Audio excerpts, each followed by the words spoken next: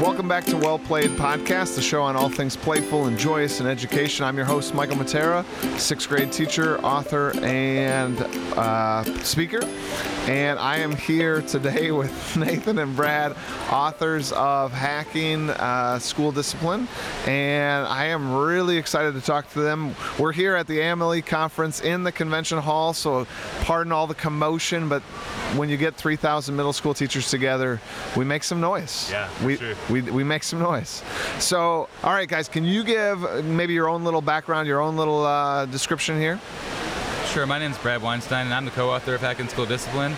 And I'm excited to be at AMLE because middle school is near and dear to my heart. I actually taught middle school for a decade, and I know that middle schoolers can be a little bit interesting. And I'm really glad to talk about our book. And Nathan and I met when we were working at Purdue Polytechnic High School. He was the dean of culture at that school, and I was the director of curriculum for the network team. And we brought both of our ideas together, and we brought classroom, and we brought the juvenile justice system, and we brought a whole lot of other components, a lot of best practices together. And what we ended up with was Hacking School Discipline. Yeah, my name is Nathan Maynard. Like Brad said, we met over at Purdue Polytechnic High School. I got started for the first 8 years working in the juvenile justice field. I worked at a residential treatment care center with at-risk youth. What I did after that was I went into education. I was really passionate about restorative practice after I got trained in that in 2008. So I started implementing that around the Lafayette, Indiana area. And then after that, I decided to go down to become a school administrator and take those steps. I did that for a little bit, and then I met Brad. We wrote the book, Hacking School Discipline, and then we made the first restorative behavior management software, Behavior Flip. That's awesome. I appreciate kind of your frame of reference, like your background. I love that you're both, like, you've been in schools, right? This isn't some outside perspective just telling us what we all should do. But because we're here at AMLE, which is the National Middle School Conference, for those of you that don't know, why don't we center some of the discussion around that? But I really am curious if you have some tips for us educators, us administrators, us like school districts, these kind of things.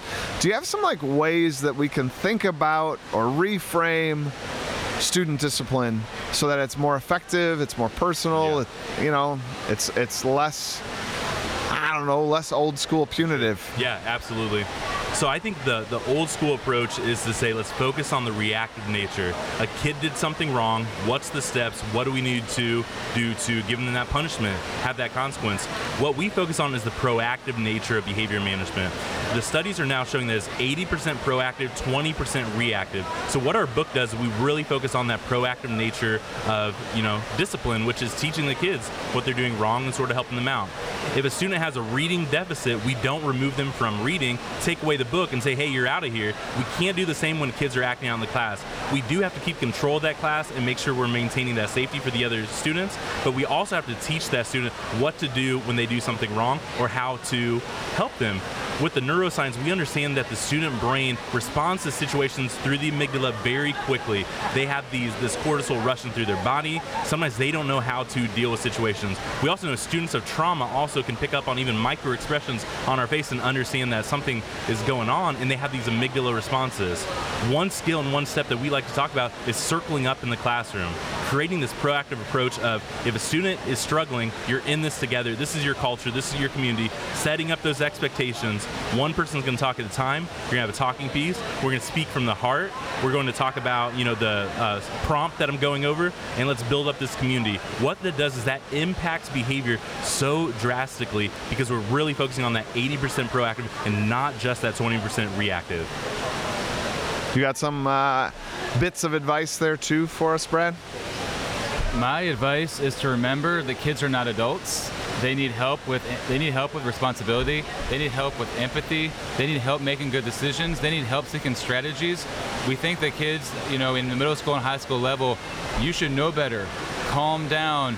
You need to do what you're supposed to do. Be responsible. Be respectful. The truth is, a lot of these kids don't know how to be respectful. They don't know how to be responsible. They don't have the skills to handle things when they go wrong. They're bullying someone or they're being bullied. They don't know what to do about it, and they don't know how to express themselves, and they don't know how to react appropriately to certain situations.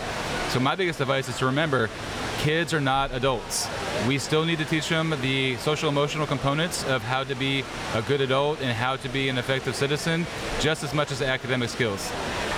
That's solid. I really like kind of both the natures of what you're talking about. One, just understanding that we teach 11-year-olds, 12-year-olds, like they're kids.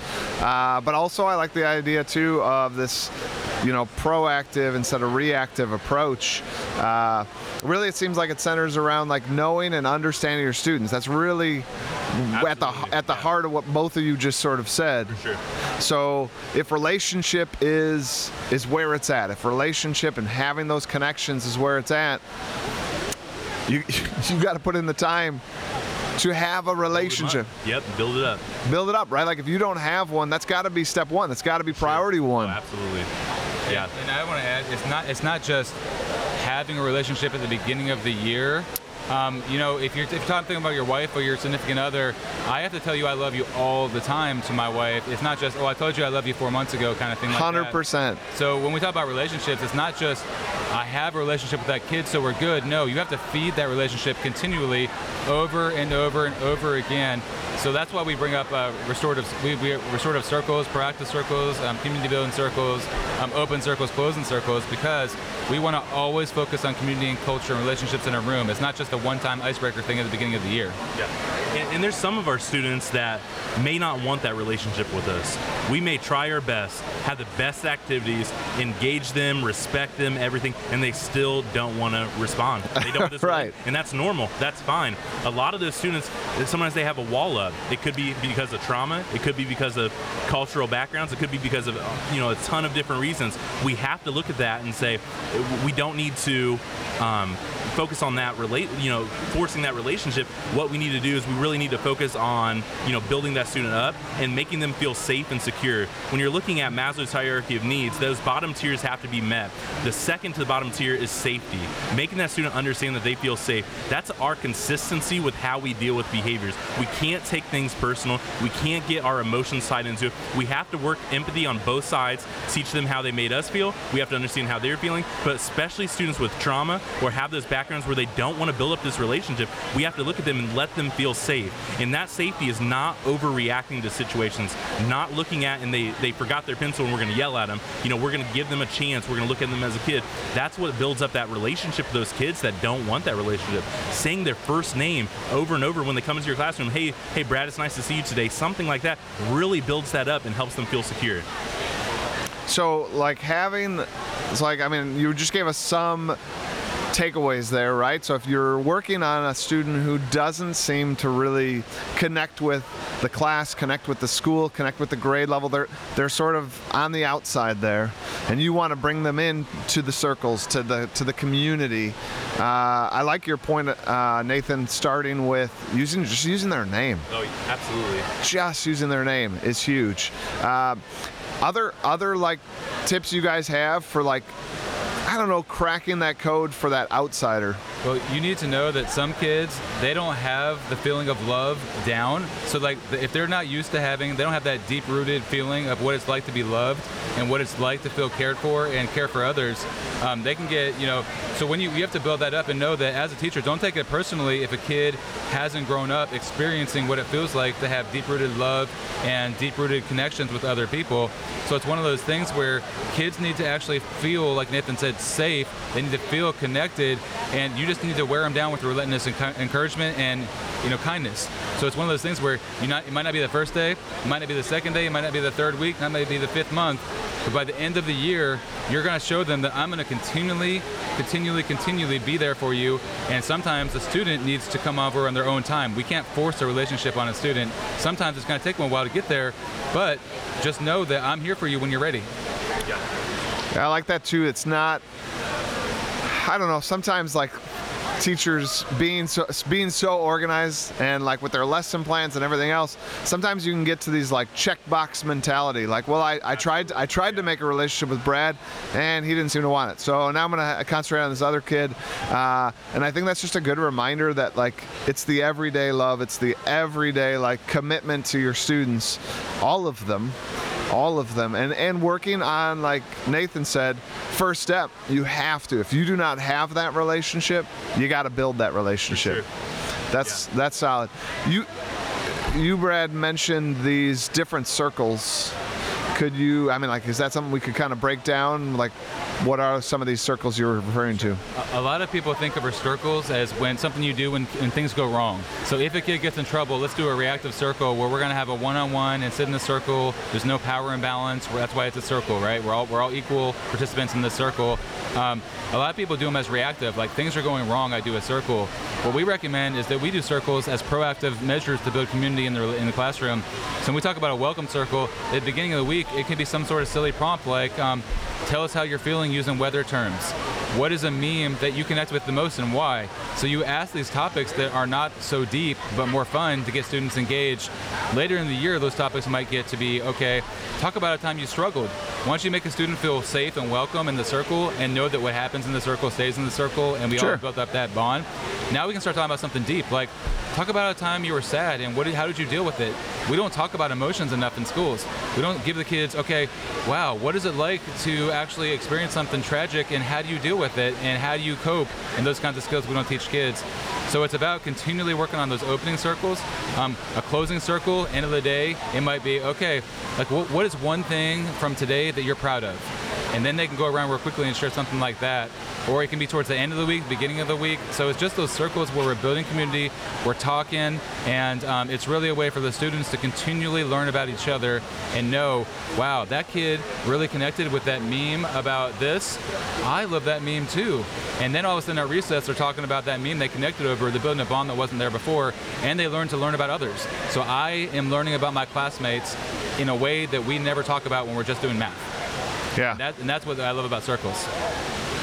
Nathan, you want to share anything about circles? I mean, when you're thinking about circles and you're going into it, I think the biggest component is don't overthink it. What you want to do is you want to set your expectations, go over what's going to happen. Like Brad was saying, there's 3 different types of circles. There's reactive circles, but again, we don't recommend jumping straight into those. We recommend starting out with something like a check-in circle, starting out your day, going over a prompt, going over those expectations, slowly building up that culture. You want to keep this as inclusive as possible. So it's not about every 100% participation. It's about putting out that prompt, letting everyone have that chance. When you start giving the students a voice and a choice, it's not just saying that, it's giving them this voice and choice into these situations, you build it up. So let's say I have a student start acting out in my circle, what I'm going to do is I'm going to redirect that, but then later when I'm circling back with that student and talking to them, I'm going to empower them and I'm going to say, let's come up with the next circle prompt tomorrow, or I want you to do the next circle prompt. Having that empowerment, that engagement, that reintegration component has to be with circles, has to be with discipline, has to be in all those different components. So don't overthink circles. You can get started. You know, our Circle Up chapter really walks you through what that would be in the book. That's awesome. For the prompts that you guys both refer to, and I like that you say they can run the gamut from the deep and emotional all the way to just kind of the silly and connect, you know, build that community. Would you say like these are all verbal responses, or do you actually have them like demonstrate or show these? You mentioned something about a meme, Brad. Like, do they actually like bring it up, or is it just, hey, you guys have all seen that one, that's my favorite? Yeah. So it's all verbal. So what you're trying to do, and it's not a engaging back and forth conversation. What you're doing is you're bringing up a prompt and you're having each student have a set amount of time. So you have 20 seconds or 30 seconds to respond to this prompt, talking about that. I like to use affirmations when they're going around the room. So if they say, what's one meme you related to this last week? They say, you know, the crying baby with the fists in the air. Yeah. You know, you say, that's awesome. Who's up next? You keep it moving. You don't have to really engage that. You can turn that into something that's a little bit more interactive. But again, the biggest criticism we hear is time. When do I do this? There's no time to circle up in the classroom. There's none of this. So if you start doing it too much, you're going to lose out on some of that time. There was just an article in Edutopia that says 144 minutes per week are used in classroom management, redirecting those behaviors, putting in that time, talking to them out in the hallway, talking to them in front of the classroom, whatever that may be. We're saying invest that time in these proactive natures, circle up, build up that community, and then just do that. And the more that you build up that class, you create this culture. And a lot of students, because I've worked with kids for a long time, they're like, Mr. Maynard, don't do the most. You're doing the most right now. When I come up to them and I start pretending like I'm a TikTok video or something like that, it's not about getting down to that. It's about just knowing where they're at, knowing where we're at, and just respecting that and just building them up. I don't have to be with the newest TikTok video or the newest meme or anything like that. I can talk about that in a circle, but I don't want to do the most. I want them to understand, yes, I'm a 32-year-old man and you are a 16-year-old kid, and we're going to work through this together. But you know what I mean? I think that kids look at us sometimes when we're trying to build up this relationship or this proactive nature as doing the most, and they push back. It's not about doing the most. It's just about respecting that and forming that healthy relationship and that bond and that rapport. Nice. I really like it. So you've given some great suggestions, I think, and some talking points here about teachers in the classroom. I'm curious if we could talk a little bit about widening that and talking about like school culture. I have a new middle school principal. She's doing a great job putting culture at the center of everything and just realizing its impact and how it will obviously change all sorts of things. But I'm curious from your book's perspective, how do you build those cultures school-wide? What we've noticed is that we need to actually practice what we preach. We can't just say, oh, restorative practices are for the kids, right? Or restorative practices are in the dean's office only. So when we use restorative practices in our book, we talk a lot about what the teachers can do in the classroom, in addition to what the administrator can do behind closed doors. But when we talk about restorative practices, it's how we should deal with all of our issues. So if I'm having an issue with the teacher, we should be doing restorative practices with that teacher. The teacher should be repairing the harm, or even the administrator should be repairing the harm. Because I've had an administrator that said something in a staff meeting that really upset the teachers. If that administrator would have repaired the harm with the teachers and said, "Wow, I am really sorry, guys. I said this.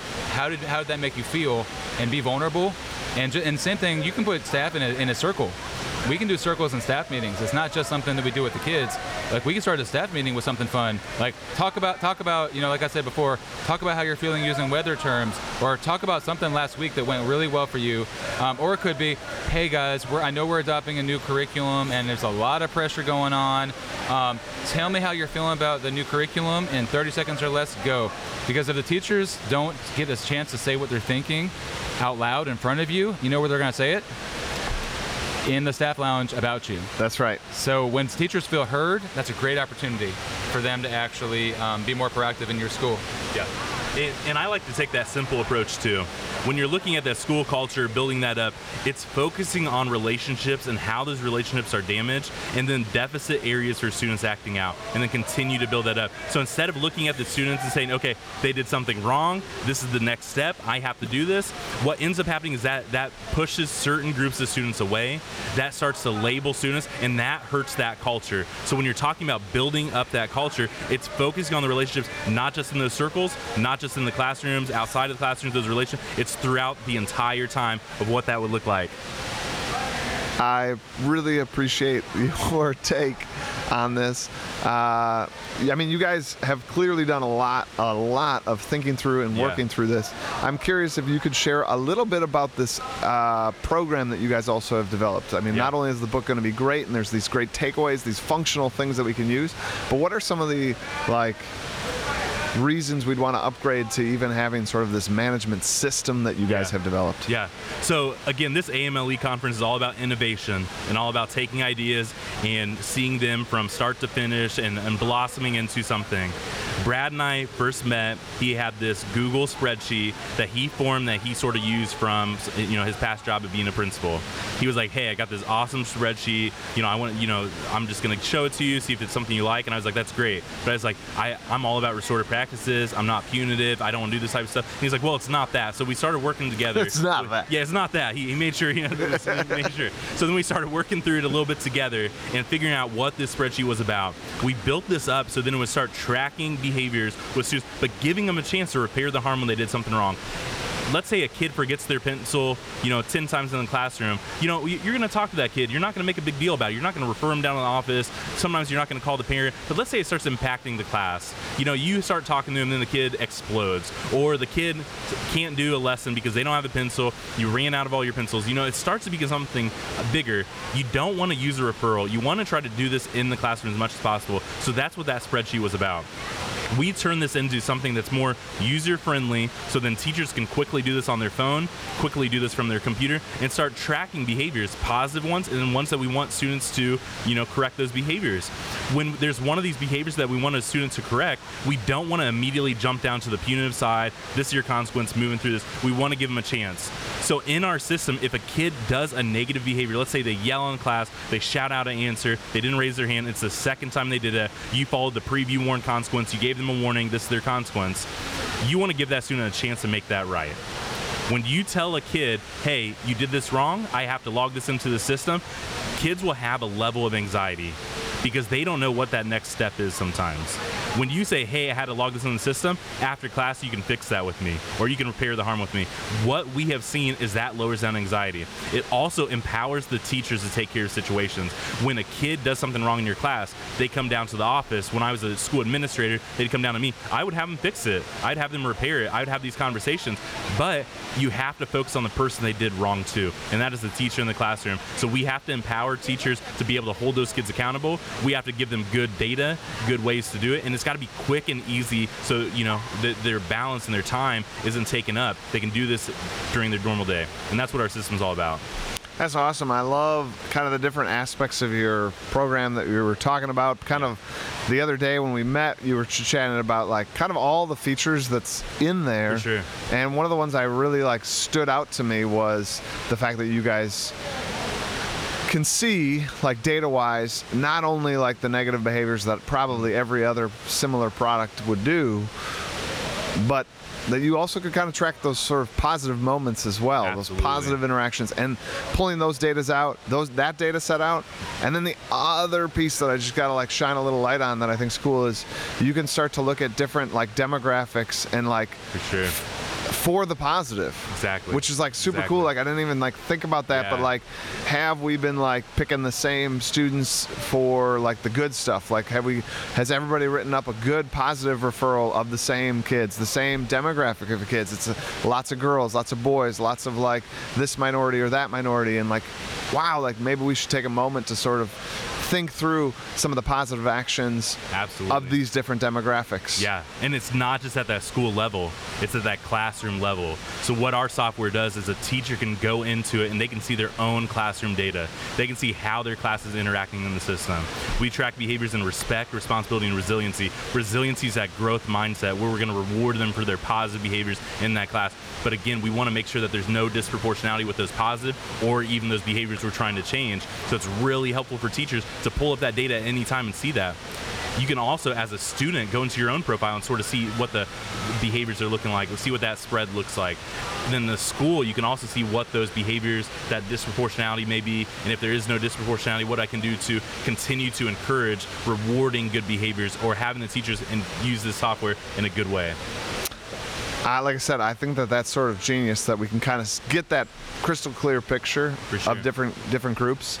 All right, so we're kind of coming towards the end of the podcast here, and what we usually do is do a reflection time where like I give you a quote.